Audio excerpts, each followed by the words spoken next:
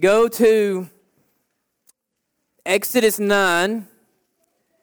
But then if you would, I'm going to have you flip twice today. So I want a tassel in one of them. Go ahead and put a tassel in Romans 9 for me.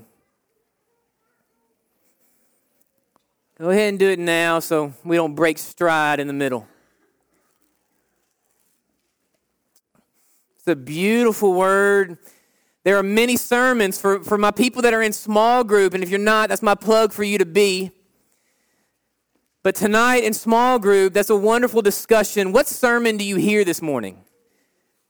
There's a lot of sermons in Plague 7. Which one do you hear the most? Which one speaks to you?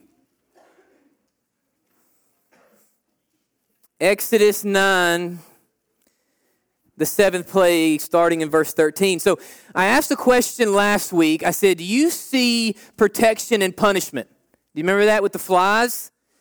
And as God protected the Israelites with that invisible wall, as like everybody was swarmed with whatever this flying insect was, you and I, we see the punishment, but we don't experience it. We experience protection, right?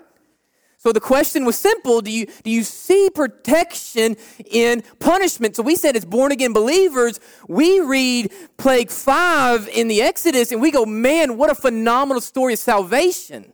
Wild way to look at things. And much like the question of last week, we have one for this week. If you're a note taker, if it stormed today, spiritually, I know some of us just went through a storm physically, naturally. If it stormed today spiritually, if you had the 100-pound pieces of hail flying from the heavens, would you feel it? Would you experience it? Would you be touched by it, or would you be sheltered by it? If it rained today, would you feel it or be sheltered from it? So as we jump in, before we start reading, I want to give you a recap because I want you to see almost the tactical warfare of what is happening in the plagues. And so God is removing what stands in the way of his people worshiping him, right? He's bringing them out of bondage. So we start with plague 1, and God stops time. He turns the Nile into blood. So all of a sudden, time stops. He grabs their attention. It affects them in every way anything could affect them. Everything shuts down. God grabs them by the collar. Plague 2. He says, if you want frogs, I'm going to give you frogs. Do you remember that? If you're going to worship such silliness, I'm going to let you drown in it until you come to me and say, God, please remove that, right? So now the people are hit, time stops, and now they're spiritually hit. It's like, man, what foolishness are we worshiping? They're drowning in what they actually love. Plague 3 was the lice. What do we see in the lice? Well, during this time, the people saw God, they felt God, they started to know God, but they said, hey, listen, we have some people of ourselves. We got some people. You bring God my way, and we'll send you our magicians, right? I raise you magic. Well, when the plague 3 came, all the magicians shut down. They couldn't really do anything else. And so what people saw is we can't really stand up against God in any way, form, or fashion. Plague 4, what do we see? This was last week. Plague 4 was the flies. And this is where we see God start to separate the people. So the people were sworn, but some people were protected. We came back on Sunday night last week, and we did Plague 5 and 6. And Plague 5 was the first death that was experienced. So up to this point, and you go, well, Hunter, frogs died, but that was God removing them. It wasn't until Plague 5, until the first thing actually died, so the people started to see that life was lost. Then you see Plague 6, and that was the boils, almost picture Job in a way. And you saw the boils and the pain and the sore start to be experienced by the people. And then Plague 7, as Philip read, we start to see hail and the storm and the rain come down from heaven. I was reading a book, and A man said in a commentary, he said, I always grew up reading the plagues and I always wondered to myself as I got deeper into the progression, like what was taking God so long? Like 7? It took 7? It took 8? It took 9? Like, man, you got to give these Egyptians credit, man. They don't go down easy, right? Almost kind of like a Rocky scenario. Like no one thought they were going to go 7 rounds. So what is taking God so long? But that is not what's happening. God is not in heaven going, man, I thought I was going to get you with that one. What's up in my bag of tricks? No. This was a planned progression to break these people down. This was a tactical progression to break these people down. This was warfare on the spiritual realms. Emotionally, they were hit. Financially, they were hit. Family, they were hit. Career, they were hit. Children, they were hit. Family and spirituality, they were all hit. I want you to imagine being hit from every angle. Just put yourself in the space these people stand in plague 7. And now it rains from the heaven. If it rained today, if the storm spiritually came your way, would you feel it? Would you experience it? Or would you be sheltered from it? Look at Exodus 9, starting with verses 13. I'm going to tell you to highlight a few things, so be ready to work. It says, and the Lord said to Moses, rise early in the morning and stand before Pharaoh and say to him, thus says the Lord God of the Hebrews, let my people go. Why, church? That they may serve me. For at this time I will send all my plagues to your heart and on your servants and on your people, that you may know that there is none like me in all the earth. Will you highlight 15 for me? And 16. Now, if I had stretched out my hand and struck you and your people with pestilence, do you remember from Sunday night? Pestilence means literally defeating epidemic, okay? He says, if I would have poured that on you, plague 1, then you would have been cut off from the earth. But indeed, for this purpose I have raised you up, that I may show my power in you, and that my name may be declared in all of the earth. And yet, as yet, you exalt yourself, you raise your name up, my people, in that you will not let them go. Highlight 18.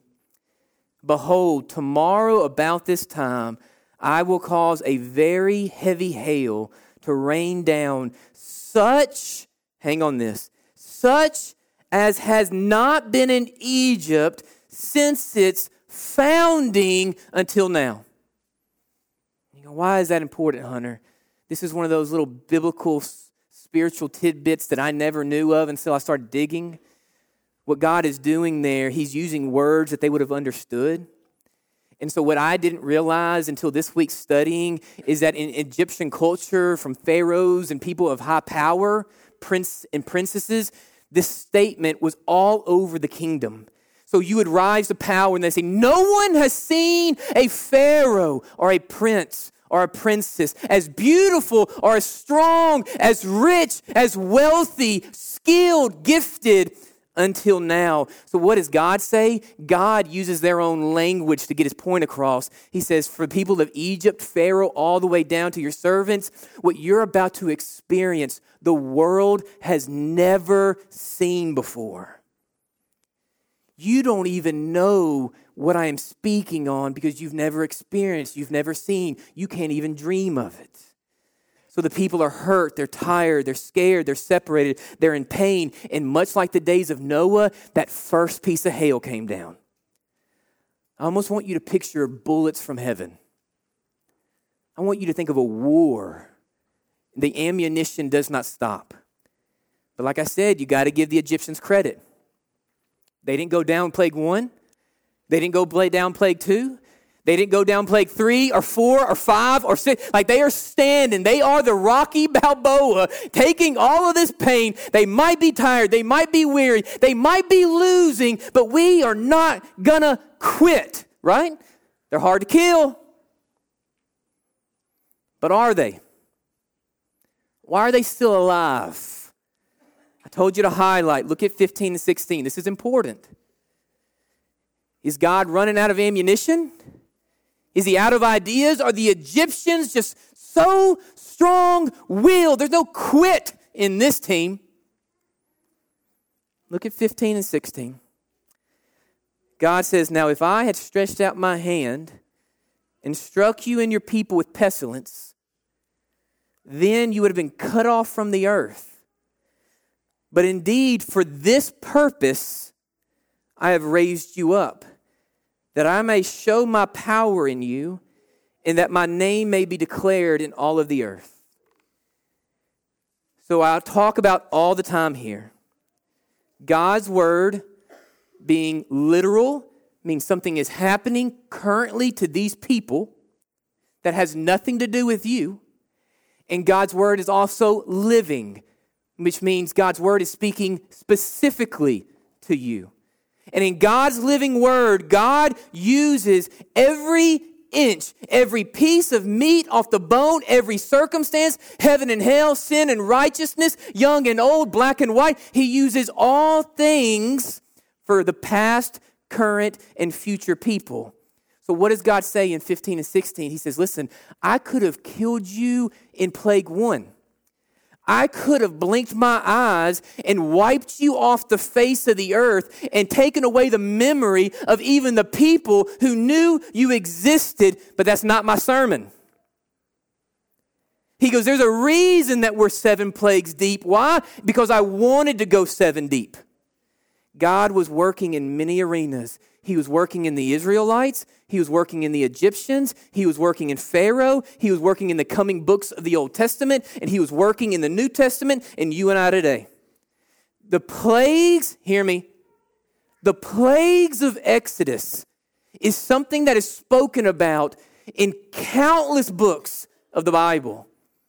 Don't flip just from my Wednesday night folks that we have heard about David in Psalms. This is many years later, and listen to what an older David says. He also gave up their cattle to the hail and their flocks to a fury of lightning and thunder. He cast on them his fierceness of his anger, wrath and trouble by sending angels of destruction among them. Hear me, David says. He made a path for his anger. He did not spare their soul from death, but he gave their life over to the plagues that he chose to send to them. Go to Romans. I told you to put a tassel. Why is God 7 plagues deep? Why did God choose not to wipe them away in plague 1? Why is God going the long route? It's good for you and I to see this. Go to Romans 9. Go to Romans 9, verse 14. This is the New Testament. This is 1,000 to 2,000 years later. This is Paul speaking after the Messiah, being Jesus, has come and died and risen. And now Paul says this, speaking back on Exodus. Exodus 9. Look at Romans 9:14. What shall we say then? Is there unrighteousness with God? Certainly not. For he says to Moses, I will have mercy on whomever I will have mercy, and I will have compassion on whoever I have compassion. So then it is not of him who wills, nor of him who runs, but of God who shows mercy. For the scripture says to the Pharaoh, for this very purpose I have raised you up. This is what we just read, church. That I may show my power in you, and that my name may be declared in all of the earth. Therefore he has mercy on whom he wills, and whom he wills he hardens. You will say to me then, why does he still find fault? For who has resisted his will? But indeed, O man, you who reply against God, will the things formed say to him who formed it, why have you made me like this? Does not the potter have power over the clay? From the same lump to make one vessel for honor and another for dishonor? Hang with me.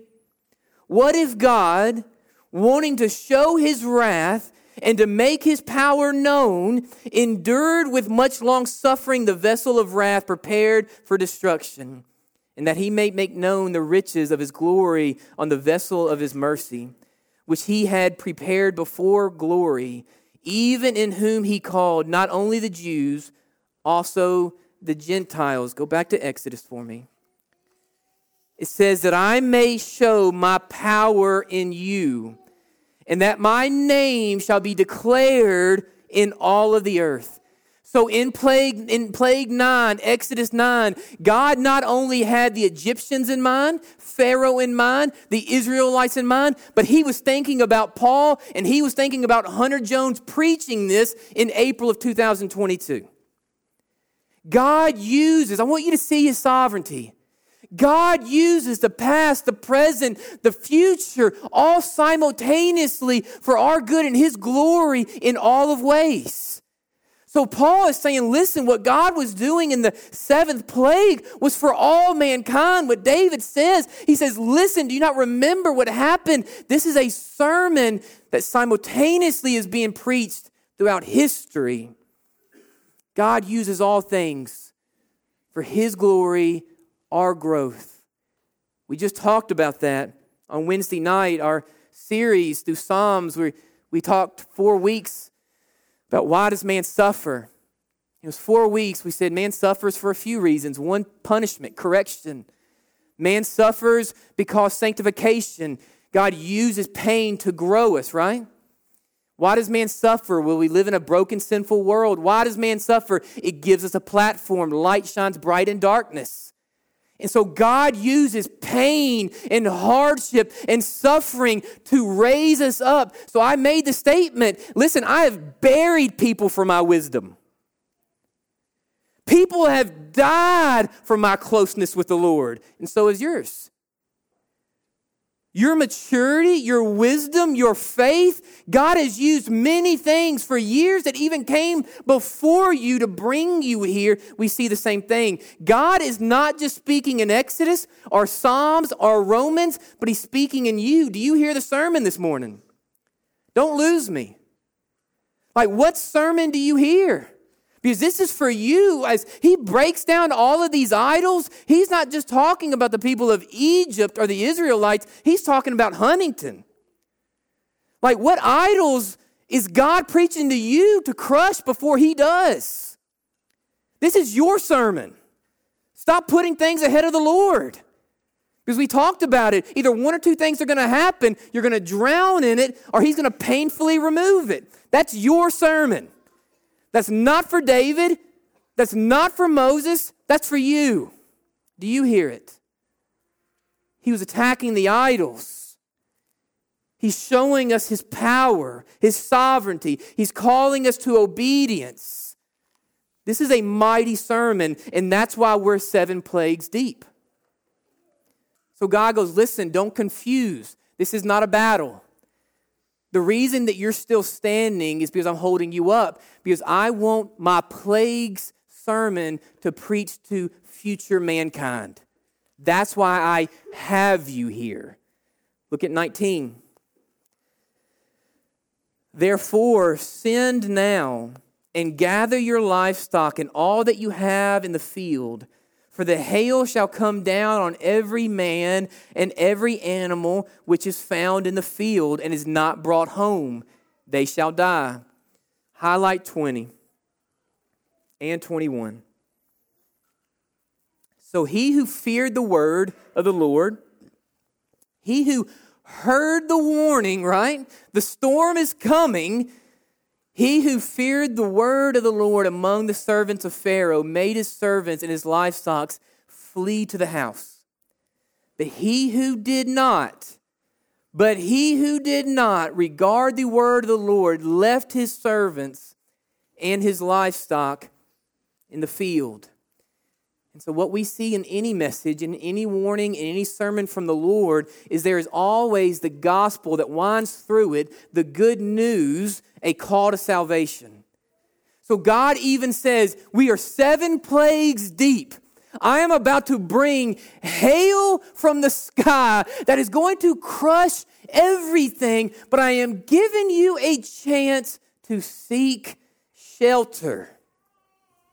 Now, when it comes to storms of the worldly kind, there's two different people in life, and we have them in this room. You're one or the other. We're here, that people that are here, that there is a storm coming, and we duck and we run for the basement. And if we don't have a basement, we will find someone who does, right? It is the end of the world. And then there's people who know that there's a storm coming.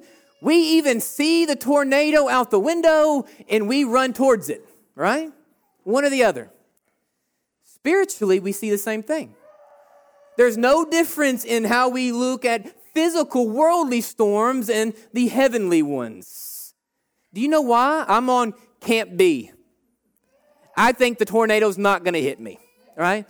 And honestly, I'm confused when people run to the basement. I have a basement and I don't go to it. You know why? Because I've never experienced one. I've never seen one.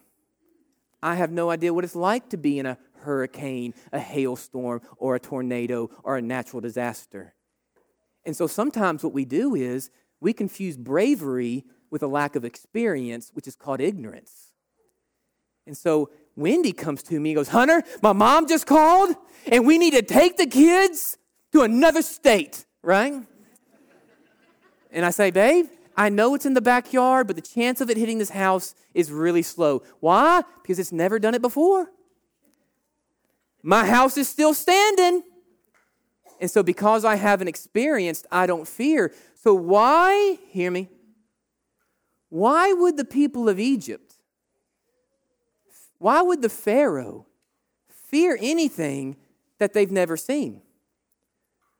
Why would they fear something that they've never experienced? And this is what we see in Scripture. The enemy uses this to blind us. And God warns us to not be so foolish. Because there will be a day where you will experience the unexperienced. This is the last time I have you flip. We can stop time for a second because I want you to be there badly. Kids, everybody, go to Matthew 24. I don't care who you are, go here. We're not in a rush. I want you to see this.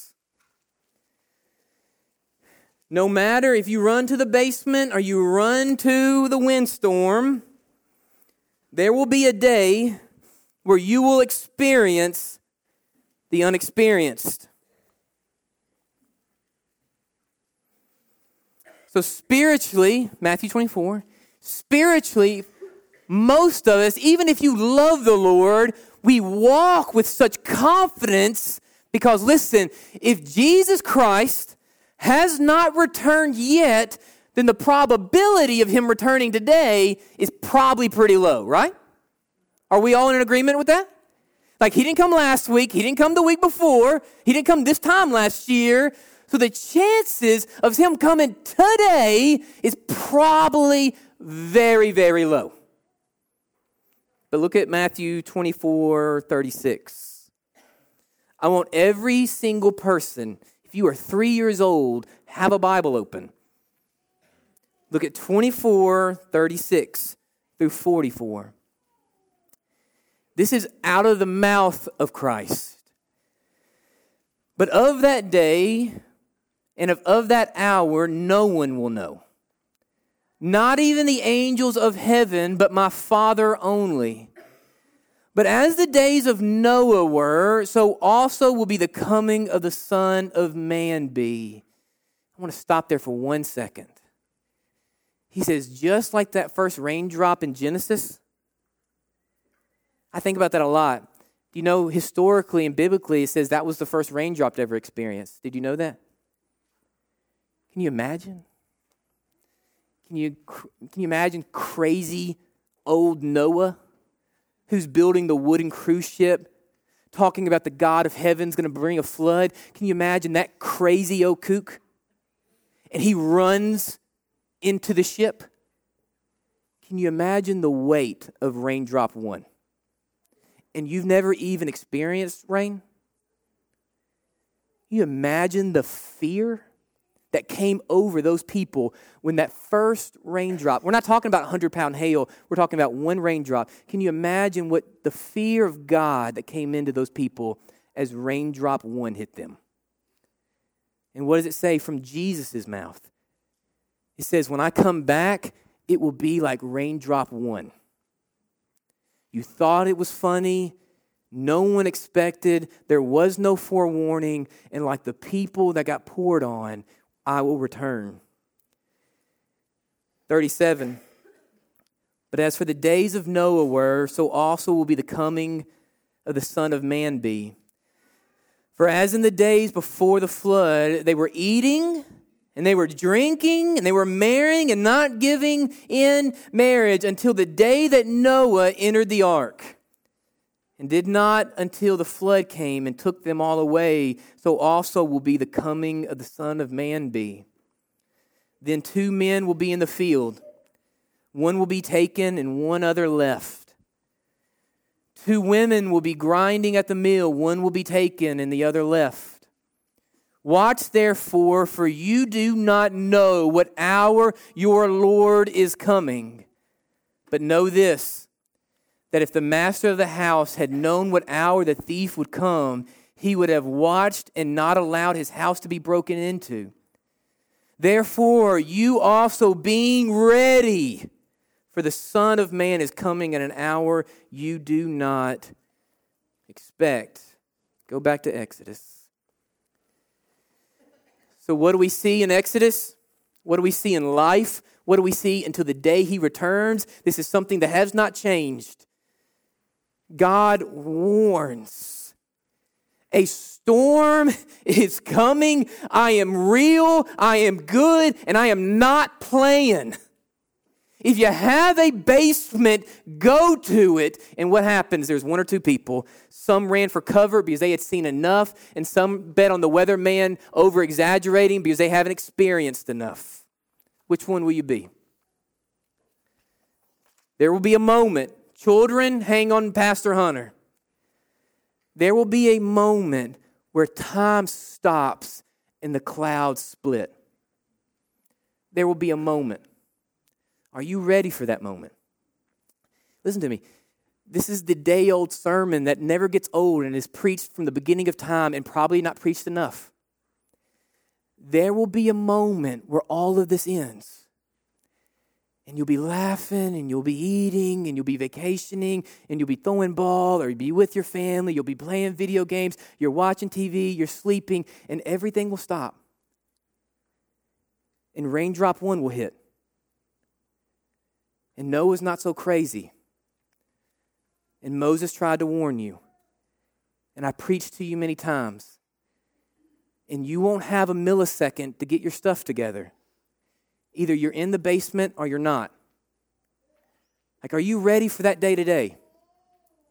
Yes or no? There's no kind of maybe. I want to think. I don't really like getting in front of people. I'm embarrassed. I'm nervous. I have social awkwardness.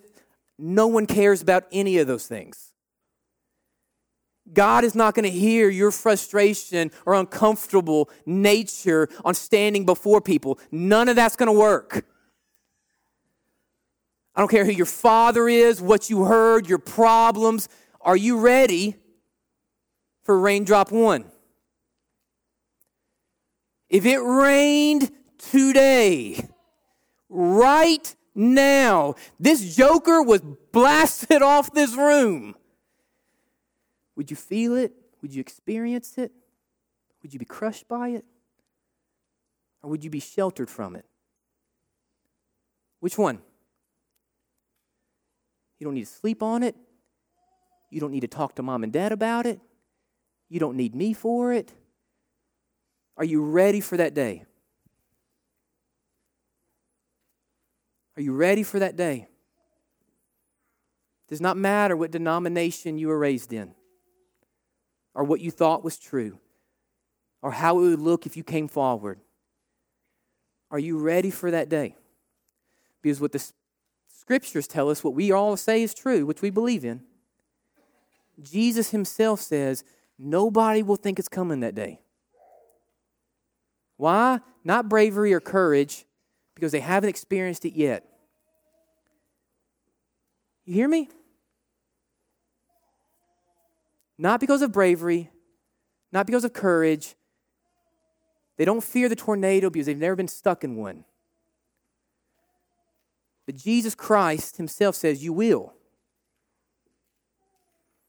Today, are you ready for it? And like Noah, and like the Egyptians, God promises it will rain. God promises that it will rain. Look at 22.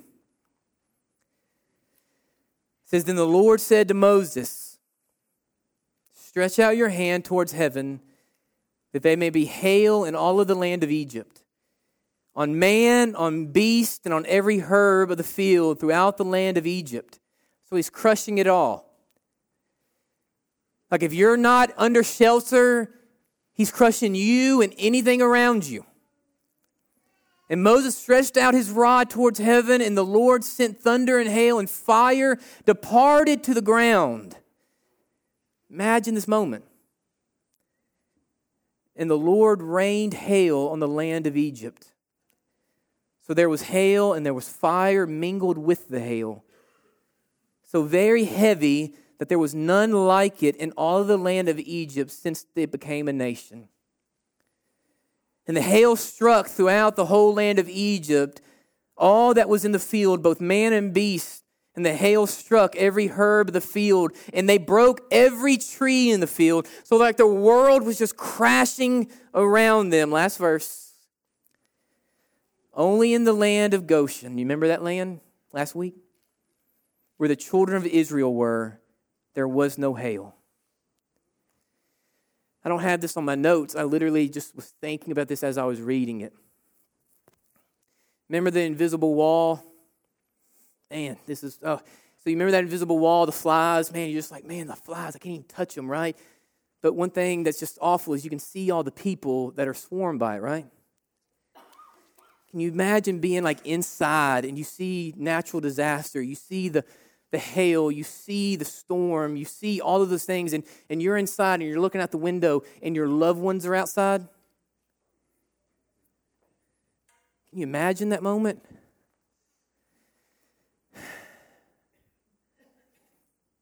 Can you imagine seeing your child out there?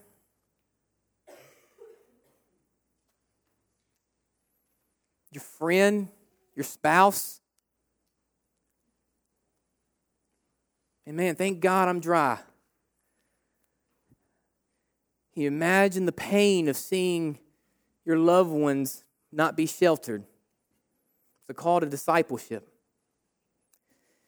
And so like the flies, the people of God were under a pavilion of God's judgment, right? They were separated, much like the flies. I remember being younger, much different day to day. You know, my kids, I live in a small country town, and if my kids go outside, I go, hey guys, play in the backyard, don't play in the front yard. I don't want anybody to take you, right? That's in a small country town. And like I lived in Jackson, and like my parents, like I'd wake up at like 8 o'clock in the morning, and they'd go, okay, we'll see you at 9 tonight, you know? And I was like 5 years old. That was just off. And I could go wherever I wanted to go. And that was a different timing, and also probably just poor parenting. And every once in a while, I remember my mom, and some of you guys can relate to this. My mom would go, now Hunter, because there was no cell phone, I wasn't driving, I had a bike. I mean, I literally could go anywhere I wanted to go. No one cared, which is a different sermon. And my mom, every once in a while, I remember this. She'd go, hey, Hunter, listen, sweetie, it's 10 o'clock in the morning. Like around noon, around lunch, it's supposed to get really bad out. So wherever you are, just make sure you don't go too far, or make sure that you're not like, you leave in time. Make sure you leave in time to get home. You don't want to get caught in it, right? You ever remember stuff like that? And most of the time, guys, I got caught in it. Because I hadn't experienced it, and I bet against it, and I was having too much fun.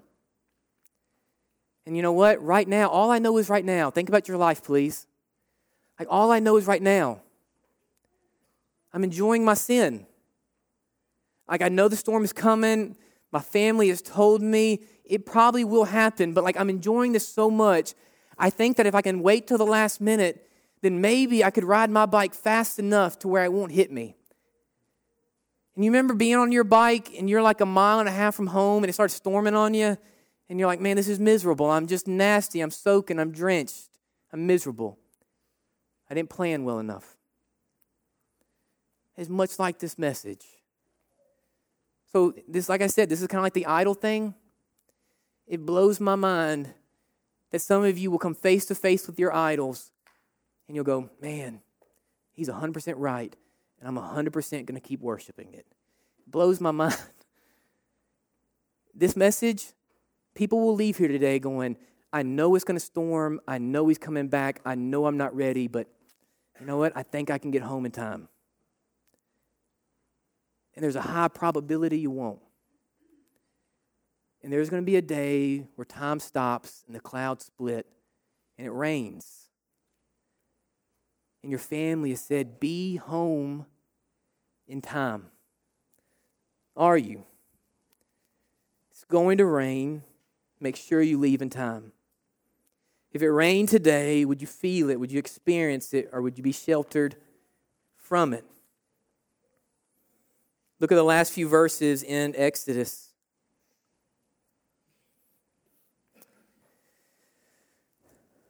That's why I keep my kids. That's another sermon. That's why I keep my kids 10 feet from the door. Just be ready, guys. I'll jerk you back in, right? That's what I'm going to tell them. If Jesus comes back, I want to be able to see you. Look at 27. And Pharaoh sent and called for Moses and Aaron. Hey, guys, this is a whole other sermon. I really want you to hear what happens. If you've been paying attention and you've been with us and faithful, man, you see the progression of this man, right? And Pharaoh sent and called for Moses and Aaron and said to them, I have sinned this time. I have sinned this time, and the Lord is righteous, and my people and I are wicked. Like fireworks are going on. My man has finally come to his senses, right? Entreat the Lord. Call to the Lord, he says. Moses, go tell God. Go tell God that there may be no more mighty thundering or hail. I like this one, man. For it is enough. White flag. I have sinned. Me, my people, we're wicked. He is not.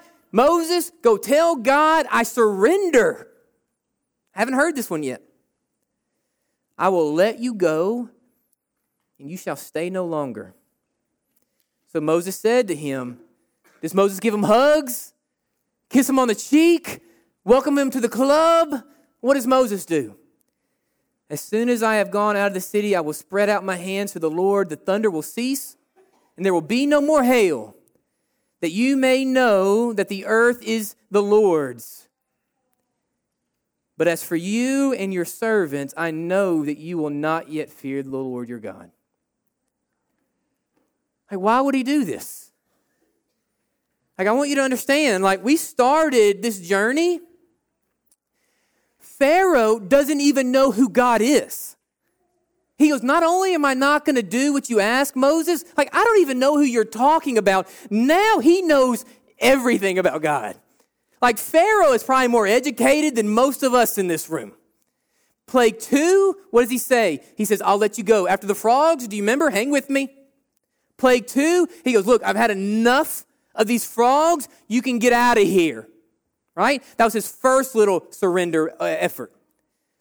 But when the frogs went away, he goes, oh, I didn't know it was that easy. Psych, come back. Plague 4, he goes, listen, you can go. Go, get out of here. But do me a favor, don't go too far. Remember last week? Little compromise. He goes, listen, I'm tired of all this. I'm sick of all this. Let's negotiate. You can go. You can worship, but just don't leave Egypt. 7, he goes, not only am I going to let you go, but I'm admitting that I am wicked. He is not. And I confess that I've really messed up this time. So he knows God. Check. He obeys God. Check. And he confesses sin. Check. So why did this not work?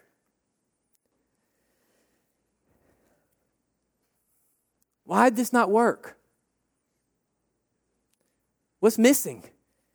Sounds like your salvation story, doesn't it? I've had enough of this. I don't enjoy this. I'm on my knees. I'm praying at the altar. Take this. You are big. I am little. I have screwed it up royally. And Moses knew that God would not accept Pharaoh's plea because his prayer and his heart was not genuinely repentant of who he was as a sinner. How do we see this? How do we know this? One, Pharaoh confesses to who?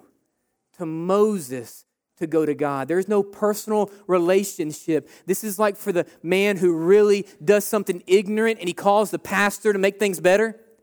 Hey, Hunter, I need you to fix this. If you can go to God for me. And so Pharaoh calls Moses and says, hey, listen, I am coming before you and I am admitting that I have really sinned what? This time. I am not a sinner. I am not in need of salvation. I just really need help this time.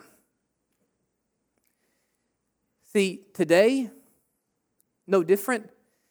You and I have a hard time differentiating, confusing remorse and repentance. Remorse is you and I being sad that we got caught. Is being sad that it's come out who I am. That my wife now knows, that my family has seen, that you have caught wind of, that I am in trouble, that I have been fired. Remorse is a sadness that is connected to suffering, right? I am really upset that I got caught. Repentance is turning to God in surrender. And here's the best way to tell them apart. Am I remorseful or repentant? And the best way to tell them apart, if you are Pharaoh or if you're a child of God, of what comes next. What do they do next? How can I tell the difference? Is he remorseful or is he repentant? What comes next? Our last verses, look at 31 through 35. Now the flax and the barley were struck, for all the barley was in the head and the flax was in the bud. But the wheat and the spelt were not struck, for they are late crops. So Moses went out of the city from Pharaoh and spread out his hands to the Lord, and the thunder and the hail ceased. It worked again. And the rain was not poured on the earth. Highlight 34. And when Pharaoh saw that the rain and the hail and the thunder had ceased, he sinned yet more, and he hardened his heart, he and his servants. And so the heart of the Pharaoh was hard, neither would he let the children go of Israel. And the Lord had spoken, just as the Lord had spoken to Moses. So he was remorseful, he was scared, he hated that he was in trouble and caught, and he was not going to be able to outpower the Lord, but he was not repentant. What sermon do you hear today? I'm asking, this is our small group question. There are so many sermons in Plague 7. What sermon do you hear? Is it his sovereignty and brilliance and his power? Like when he said, you are still alive 7 plagues deep because I am using this for my sermon. Like I am working in your great-great-grandfathers on your behalf. Like I'm using death to give you life. He's working in Hunter for my great-grandchildren that are to come. Is it his sovereignty and his brilliance and his tactical plans and his power? Is that the sermon that you hear? That God has this? Stop worrying. Stop stressing. You are not God. Be faithful that he knows better. Is that the sermon you heard? Most? Or was it a call to salvation? That a storm is coming. And he has given you a basement to go to. Are you exposed or sheltered? Is that the sermon you heard? You know, I am not naive anymore. There's someone in this room that has told everybody and their mother that they are a born-again Christian and they do not know the Lord and they are dying and going to hell. There are people in this room, I don't know who you are, but I get this message all the time. People will come to me and go, Hunter, I've been in church for 60 years, but I do not know that Jesus that you spoke about. I was Pharaoh, man. I went to the pastor to get my stuff right. I was remorseful for my sin. Everybody else was a Christian. My dad guilted me to coming up. I was saved at 14, but didn't know the gospel. That's your story. That's your testimony. That's not salvation. And so right now, the sermon that you heard, you thought you were inside just to figure out you were outside. And the sermon that you heard was God's grace saying, please come in. I have sent my son to pave a way to be the shelter for you, not to be struck by the storm. Or was it judgment from heaven that God is serious? That you don't have time to keep playing around, the storm is coming? Or was it God's desire for the unworthy? Kind of like David Evans' prayer there at the beginning. Did you hear his desire for the unworthy? As we close here, this is the sermon that I heard the most. Will you go back to 2021? We're closing. Stay focused with me. I think we skip over this fairly quickly because we just see, man, this hail coming down and everything being crushed and calling you to himself and the Pharaoh's ignorance and remorse and repent, all of those things. But man, this one caught my eye. Said, he who feared the word of the Lord among the servants of Pharaoh. So we're not talking about Pharaoh. We're not talking about the Israelites. We're talking about the no-names of Egypt. Like they're not even a part of this story. He says, for the servants of Pharaoh made his servants and his livestock flee to the house. But he would not regard the word of the Lord, left his servants and the livestock to the field. I was walking. Y'all know what this is? Sand dollar. Or what used to be a sand dollar. I was walking on the beach just a few days with my son, and he found this. I grew up in the ocean. And so I used to go about a mile or so off the shoreline, and we would dive for full sand dollars. I don't know if you've ever found a sand dollar before, and it's tacked. It's really hard to do. You got to go off and dive for them. And the reason that all the sand dollars that you find are like this on the shore is because they're real fragile. And so if they make it to the shoreline, all the waves hit it and it brushes against the sand, people step on them. And so you're usually very rarely able to like walk on the shore and just find full sand dollars that are perfect and beautiful, right? And so I used to go out about a mile or so off, and we'd dive for them, and we'd bring back my mom all these full sand dollars, and she put them in her bathroom, in her bedroom, and she used it to decorate her house. She wanted those. But there's no use for this, though.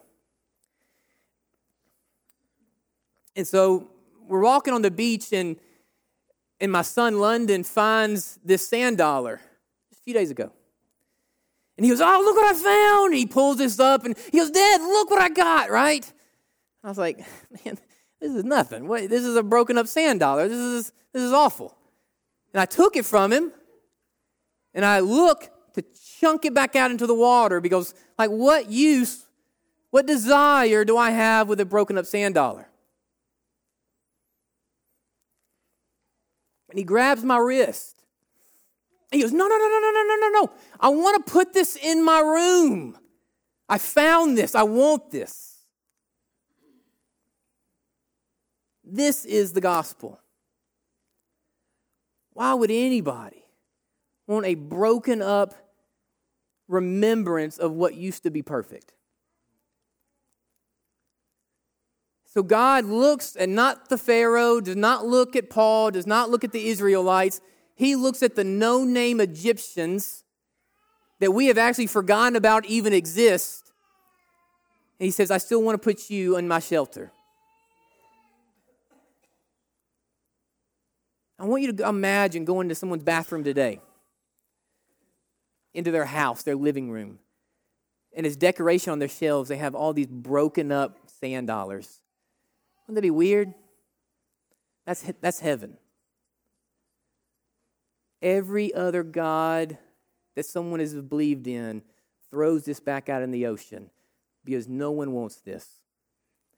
We have the only God that is real, that is true, and is good, that this is the only thing they desire. That's the sermon I hear. We are broken up, unworthy, sinful, undeserving sand dollars that no one wants except for the Creator. That's good news. Let's bow our heads. God, we thank you for today.